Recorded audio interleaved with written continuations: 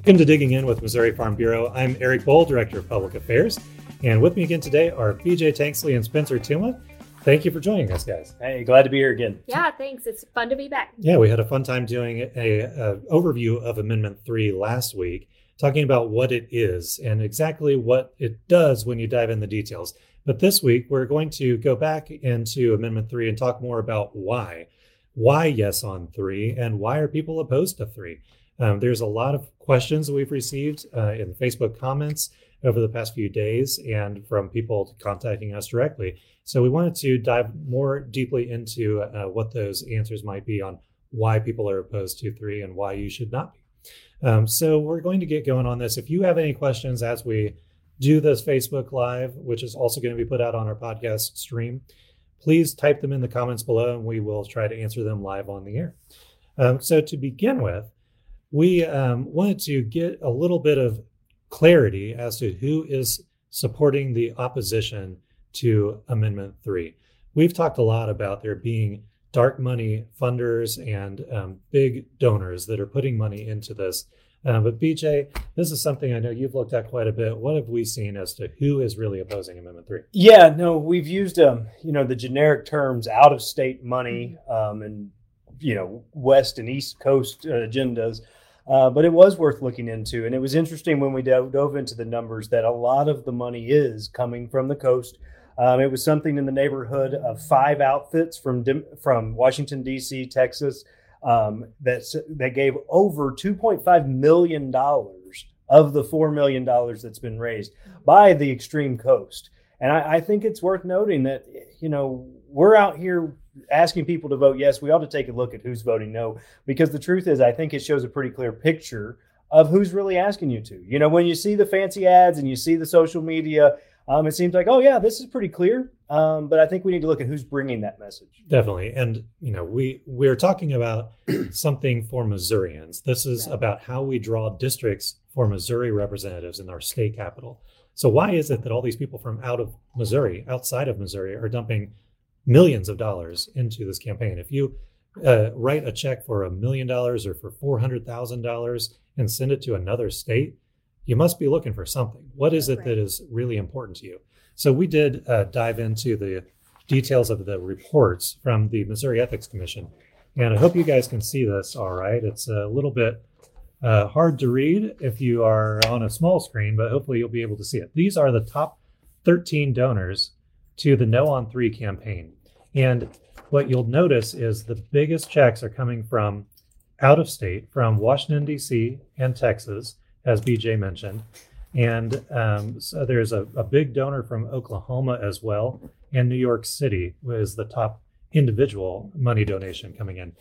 Now, these groups, a lot of them are ones that don't seem to mean much, right? Like North Fund, that's the number one. Yeah. What is the North Fund? So Spencer, who is North Fund? Yeah, so as you mentioned, Eric, the North Fund is actually an activist group that's based out of Washington, D.C. And their primary goal, actually, one of their biggest stated goals on their website is to make D.C. a state, make Washington, D.C. a state of the United States of America.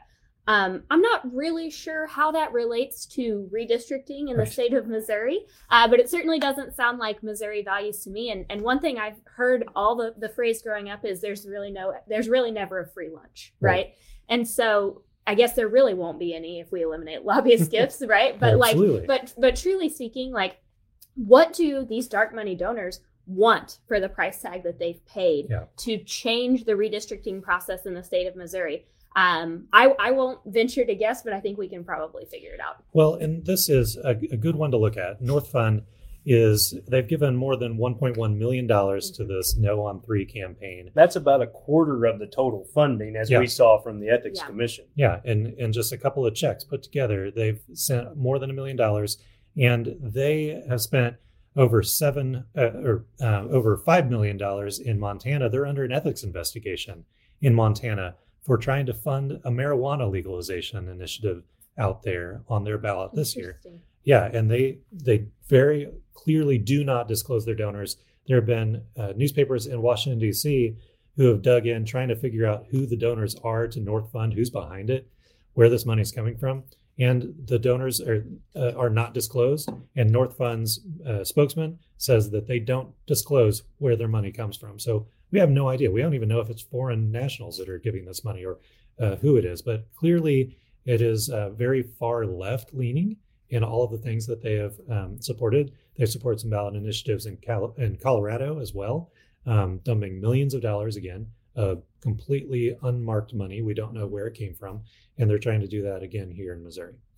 Not people that we think should be influencing how Missouri's districts are drawn, because why, again, would they be caring so much about that if they're not people from Missouri? Yeah, that's interesting. You know, that one's from Washington, and a couple others at the top of the list were from Washington, D.C. And you could see how Washington, D.C., there's a lot of interest groups. But a couple in there that I would question more are Texas and Oklahoma. Right. You know, these are other states' organizations. Obviously, anybody can be located anywhere, but why would they care so much about redistricting in the state of Missouri, North Carolina, New York, California?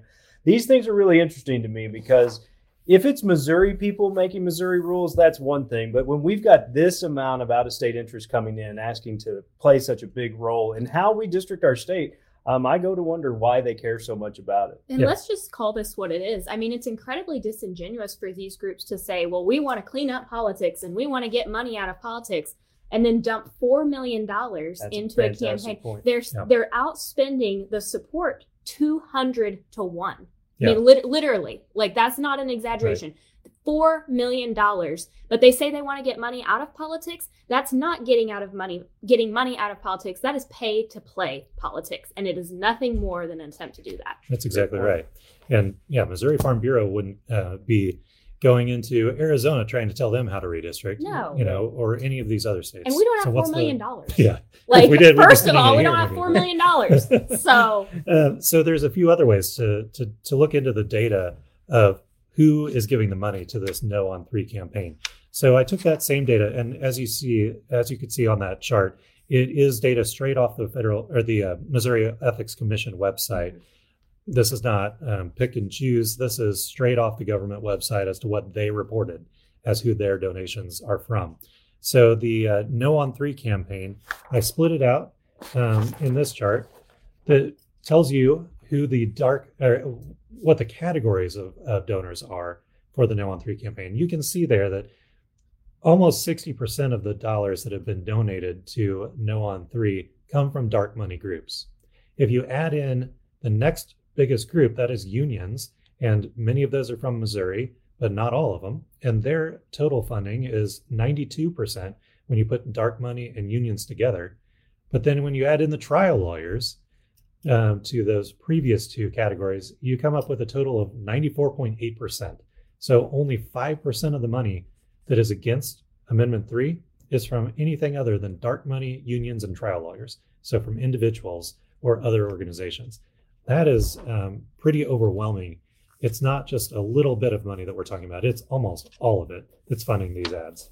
And what we're looking at here is not just dollars and cents, and not saying anything particularly about the unions one way or the other, but these are large interest groups who work on a national scene to move agendas in one direction or the other. And probably I would say that if they're spending this much money in the state of Missouri, there's a reason, and that's because they haven't been all that successful inside of the legislature in the last few years. And this is a way to try to affect change. That's right. You don't spend millions of dollars on any campaign if you're not expecting something out of the outcome of it. Exactly. A couple more ways to break this down. Sometimes the opponents of Amendment 3 who want us to say no to it because they don't want the fair districts and keeping communities together, they talk about how they have this broad coalition of supporters and all these small supporters that are donating to them. Well, when you break out the type of donations, the size of donations that they're receiving, you can also see that's just flat out not true. Big donors who have given $5,000 or more to the campaign are more than 96% of the donations. Small donors who have given less than $100 is 1.4% of their donations. This is driven by a handful of huge groups. It's not a grassroots campaign. This is some big out-of-state activist, radical activist money coming into Missouri, trying to change the way that we do things. And this method does nothing to get big money out of politics in the state of Missouri. In fact, I would argue it has the opposite effect. Absolutely. And then the last one of the breakdown of those numbers that I'll show you is we've talked a lot about it being Missouri's decision about how we redistrict and how we shouldn't be letting other states tell us what to do. So just how much of this money is from out of state? Well, here are the numbers. They're $5,000 plus donors, which I said those are 96.2% of the money comes from this size of this group. Well, 76% of that is from outside of Missouri. Only 23% is from inside of Missouri. Why does every other state care so much more about the way that these are drawn than these people inside Missouri? It doesn't make sense unless they're looking for something for their money. Yeah, and I think that's worth pointing out is this redistricting thing. When you talk to, I had a political science major. When you talk to political scientists, there are a lot of people that like to look at different ways to draw districts and the outcomes of elections and different voting methods. There's a lot of people that would like to play with different voting methods than we have here in the United States, where it's one person, one vote, or you say yes or no to one candidate. There's a lot of people that like to play games with that kind of thing. And I think that's what some of these out-of-state groups are looking to do in the state of Missouri is float a trial balloon and say, hey, if we draw districts based on something else, what will the outcome be? And I don't think Missouri's worth experimenting on. And I think it's very important that Missouri stand up for Missourians in this. And we do vote yes to say, we're not going to be your trial balloon to see how this works out. We don't. And that's the other thing I think is completely disingenuous is the other side says, hey, we just voted on this a few years ago. Yeah, that's fine. And we didn't like it. So we're going to take another vote. We're going to see what Missouri truly thinks. There was a lot of candy in that last ballot initiative, and we're going to have the opportunity to vote yes or no again. And I don't think it's worth seeing how the districts come out before we decide whether we like it or not. And that's why we have elections, right? I mean, the whole point of elections is that people have the opportunity to weigh in on these issues. And if we think it needs another look, then as Americans, that's our right to do so. Right. And we have the right to change our minds. A voter has a right to change their opinion. If not, why would we have an election every 2 years or 4 years? Right. And I've said about this that it seems to me like they're saying, hey, we snuck one by you 2 years ago. No takebacks. And you guys don't get to do it again now because we tricked you once. That's not how democracy works. Yeah, that's not the way that just in case anybody forgot. So we definitely think there's absolutely nothing wrong with asking voters to decide what happens and giving them an option, giving them a choice. One other thing that BJ's pointed out many times, and I fully agree with this, is that if you're concerned about getting money out of politics, doing this and trying to create a bunch of 50-50 districts where no one really knows the candidates because they're from a long way away from where the communities are that are split up and represented, then what that's going to do is require a bunch of people to spend a ton more money running TV ads and direct mail and all those kind of things that you hate. Yeah, that we all hate. We all hate. Yeah. None of us want to see more TV ads and more radio ads and all that. But if we have these spindly districts where no one really knows who any of these people are, or they're not from your community, then that's just going to put more money into the coffers of the consultants and the TV contracts that are having to explain who someone is to people who don't know them. Yeah, I think that's a great point that you bring up is, what do we all hate worse about campaign season? It's the mailers with the radical attack ads on it, accusing candidate A of this or candidate B of that. If you know candidate A or B because they're from your community, your county, or the town next door, you know whether or not that stuff's true. But if you're from a non-contiguous district that's a long way away, you may not have any relationship with those candidates. And that's going to make those attacks even worse. I mean, not having that personal accountability of knowing those people is going to change everything. I was talking to a sitting state rep who was talking about state house seats. And he said, the average state house seat costs, $30,000 or a little more to run. And somebody can typically raise that money locally if you really want to get involved in politics. But that if these kinds of districts where everyone was a fight up and down and were large districts that you had to cover a lot of room, these could be upwards of $100,000, $150,000 or more dollars for a state house seat. And he said that just eliminates a lot of candidates, because if you can't jump in thinking I can make this locally, it makes it even worse to try to get involved in politics, which means there's even going to be a smaller pool of people that are willing to get involved. And I think it's bad for everybody in the end.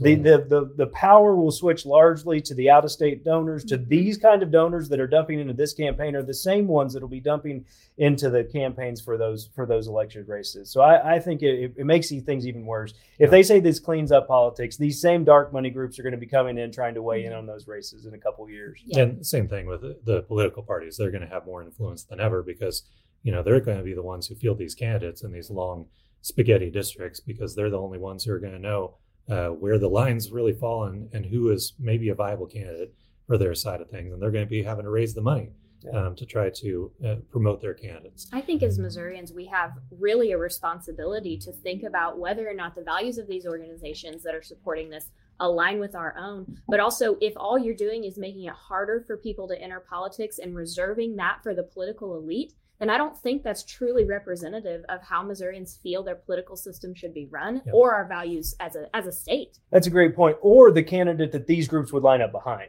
Yeah. Because it doesn't just mean that I have to have a lot of personal wealth. It could mean that I can get the backing of these groups to get behind me. And that's not always who we want representing us in the Capitol. A lot of times that's not who we want representing our values. It's just the person who's able to raise the most money. Yeah. So we're going to turn to the next issue on our list that people have asked a lot of questions about, and that is who are the other supporters? Not necessarily the big money donors, but who else is on the team, so to speak, that is no on 3. And this is something that you'll hear the proponents or the opponents of Amendment 3 talk about all the time. Is they say, well, we've got a broad bipartisan coalition. There's Republicans and Democrats and independents coming together to oppose Amendment 3. That could not be a bigger lie. There is one Republican that I keep hearing them talk about, and I haven't seen any others. And it is basically they got one token Republican, and then the rest is a very broad spectrum of kind of leftish to far leftish groups. It's a radical group of people. Yeah, not even ish. It's extremely radical left-wing groups that are opposing Amendment 3. There's a reason for that. So Spencer's going to show some of the ones that are on their own website. These are not ones that we're making up or cherry picking. This is things that they put on their website proudly. They are supported. The No on 3 campaign is supported by Planned Parenthood. Let's be clear. These are the groups pushing for a no vote. These people. We are asking you to vote yes to protect Missouri districts. These are the groups asking you to vote no. Right. I'm going to take this down because I feel like it's hard to see. And I really feel like this is important. So let's just get closer here. All right. Ad-libbing.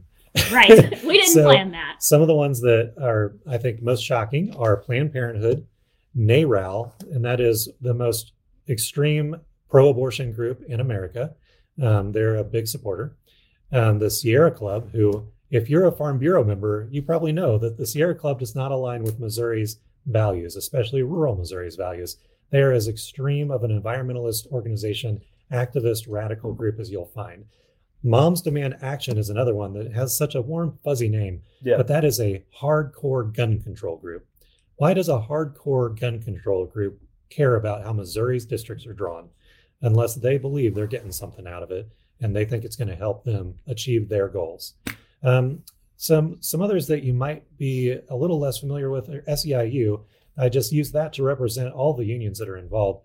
SEIU is the Service Employees International Union, a big, very, very politically active union that came to prominence during the Obama administration for being some of the biggest attack dogs on his behalf throughout the campaigns in 2008 and 2012. Many people credited them for turning the election in Nevada, where they set up polling places inside of casinos so that their people could go and vote. And they are a huge activist organization for the radical left. Indivisible Kansas City is on their website as a big supporter. Talk about radical. I mean, this is your defund the police, hardcore left-wing people on every issue there is to imagine. And the one that you might not recognize at all. Yeah, you're going to have to help me with this one. I thought it was a restaurant at first. I had to Google these because I'd never heard of some of these. Bread and Roses? The heck is Bread and Roses? sounds really nice, right? Sounds like Yeah, a it does sound sandwich like shop where you get flowers. yeah, pretty good restaurant, like a some farm to table restaurant or something. There you go. No, it's a socialist political party. No kidding. Not pretending. And I'm not calling them that. That's what they call themselves on their own website.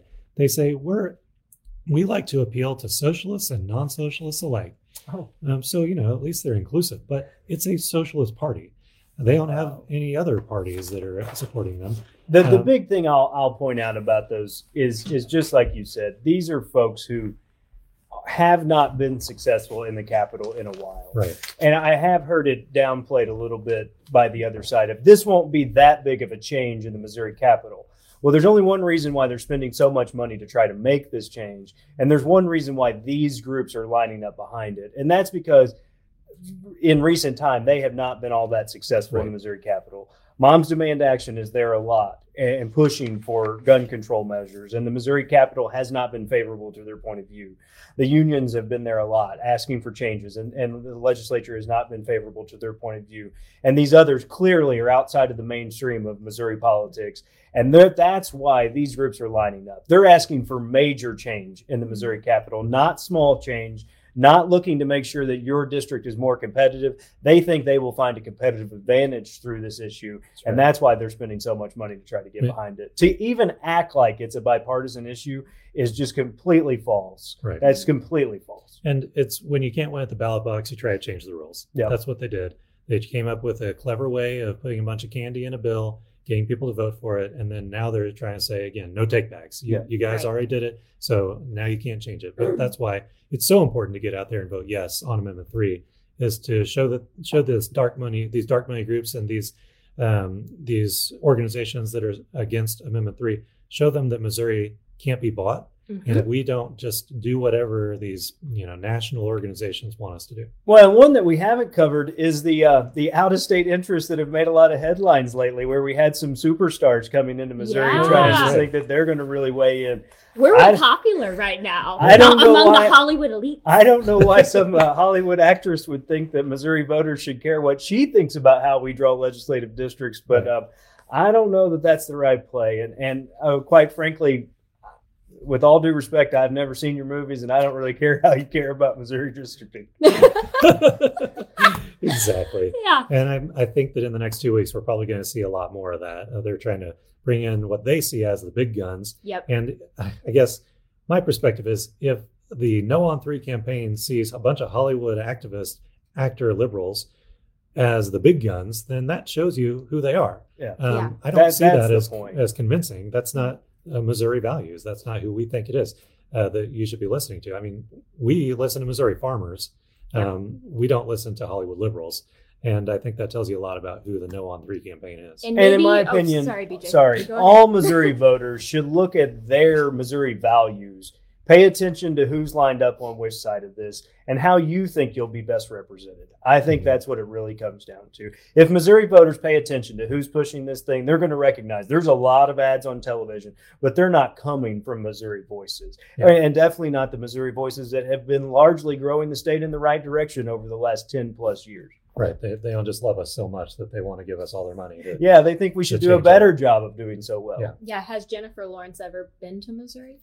Maybe. Yes, she did a movie. She made Gone Girl, wasn't she? Maybe. Which was in Cape Girardeau. I was actually, when BJ and I were both starting to talk at the same time, I was really just going to make a bad joke about how we should call them the big bow and arrows, not the big guns. There you go. Katniss Everdeen shoots a bow and arrow, not a gun. That was over. The production team hates me right now. You would have missed both of our demographics at that point. Well, I have seen the movies, and I feel like it would be much more appropriate to call her a big bow and arrow. Big bow and arrow. There you go. So interesting. So you learned something new today. Yes, thank you, Spencer. You're welcome. And it's fuel. Trying to just bring a little culture.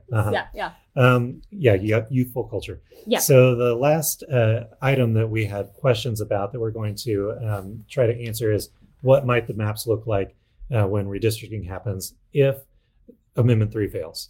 And we, again, want Amendment 3 to pass. We say vote yes on 3. And a big part of the reason is to keep this type of thing from happening. Yep. And Spencer has some specific districts we were going to point out on this, because I'll try to point hold it up a little bit. Okay. So this is a map that was drawn by a demographer, a professional demographer, back in 2018 when the original Amendment 1 was proposed, as this is taking the rules that were put in place by Amendment 1 and trying to draw a map that follow those rules. Meaning all districts needed to be competitive based on Republicans and Democrats. And not contiguous or compact, which means you had to keep communities together, which is what a yes on 3 would return us to. Just want to be clear about that. So if we don't pass Amendment 3, this is the type of map we might end up with, where you can see, look up your home county, but these map lines just go all over the place and have to dip into the cities, the urban areas, where, frankly, there are Democratic votes that are very densely packed. Yep. So they pick out a handful of those and then go out into the rural areas where it's less dense and try to create a 50-50 map. I'm particularly fond of Northwest Missouri there, where you can see dipping down, probably finding a piece of Maryville and then making a horseshoe around the rest of it. Yeah, the blue one. The blue one makes, and then I really like the northern border that runs all the way from Illinois to almost halfway to Kansas. I really like this one. It kind of looks like a roller coaster. It's like a fun little ride. You never know what you're going to get. Also, there's one right here. This is Howard County. It's actually got the whole middle of the county cut out of it. Eric, can you hold that a little closer? Because that's a really interesting one. So it's actually got the middle of the county cut out of it right there, which I find really odd. And then a couple over here. The Boot Hill ones. The Boot Hill ones are awesome. So over here, you've got a little piece of Jefferson County here in the pink, snaking all the way down here into Shannon County. And then you've got in this red district 157 all the way up here down to the Arkansas line. So and there's a lot to unpack there. This is not like the official map that would automatically go into place or anything, but this is using the rules that were put into the Constitution by Amendment 1 in 2018. And this is the type of thing you'd have to do. And an educated person taking a look at how you do this. This isn't a cartoon. This isn't pretend. This is an educated person actually taking a look at how would I draw the most close to 50-50 districts as possible. Exactly. And a true depiction. And I do think it's worth pointing out that in even one of the studies that the other side likes to point to as to the impact of this, even the person doing the study says that the definition of compact and contiguous is changed in this amendment, but it doesn't really matter that it's changed because it's so far down on the priority list that it probably would never come up in any redistricting proposal because it's so far down on the issue that they don't really care about whether or not the districts are close to each other, keep counties or even cities together. I mean, I think in our dense areas, this is probably splitting school districts. This is definitely splitting your counties and your cities for sure. And St. Louis, all of those kind of districts that are what you call yours, whether it's what school did you go to or in the rural areas, what county are you from, this is going to split those apart. And that knowing your representative, having them truly understand your district, be from your district and have that feel of local representation is going to be completely out the door. Absolutely. Well, I think that we've covered the main questions that we've been receiving about Amendment 3 and why it is a good idea to vote yes on 3. But before we go, we, of course, have our question of the week, and it's getting close to the end of the month, which means we have Halloween upon us. It's going to be a kind of a weird Halloween this year with the social distancing requirements that some places have. And I don't know how much door-to-door there's going to be, so I might have to eat a lot of the candy that's left over. I know, it's really a shame. Sad. So that is where a question comes from is, what is your favorite Halloween candy? I think last week, let's see, we start with PJ? I went first last week. Okay, so this week we'll start with PJ. It's definitely chocolate, and it's probably Snickers or Twix. I mean, their standards, they're right there. They've got the mix of caramel and chocolate, and that's where it's going to be. It's pretty good stuff. Yeah. All right, Spencer. Okay, so as usual, I have two. I'm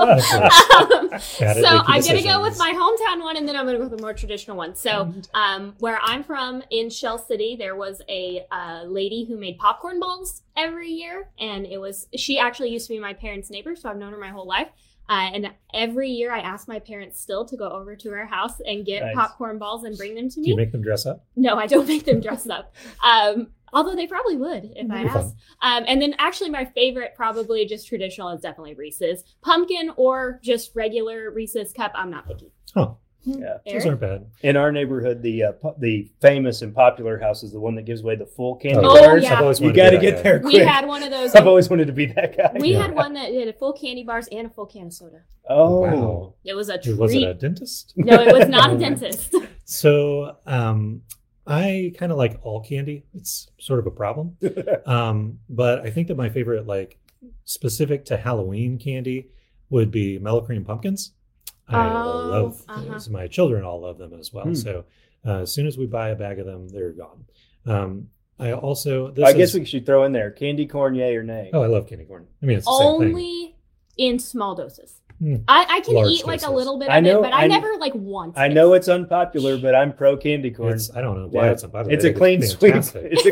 It's a clean sweep in among this Absolutely. crowd. My wife bought a giant jug of honey roasted peanuts. Oh, you Oh, put the yeah. candy corn in it. and It's a the- Snickers. And the candy corn, you mix It's it all a together. Snickers. It's fantastic stuff. Our producers behind us, as you can't see, are both giving us the thumbs down. So it's 3-2 right Well, now. But Yeah, but they're not on camera, so they lose. there we go. You're right.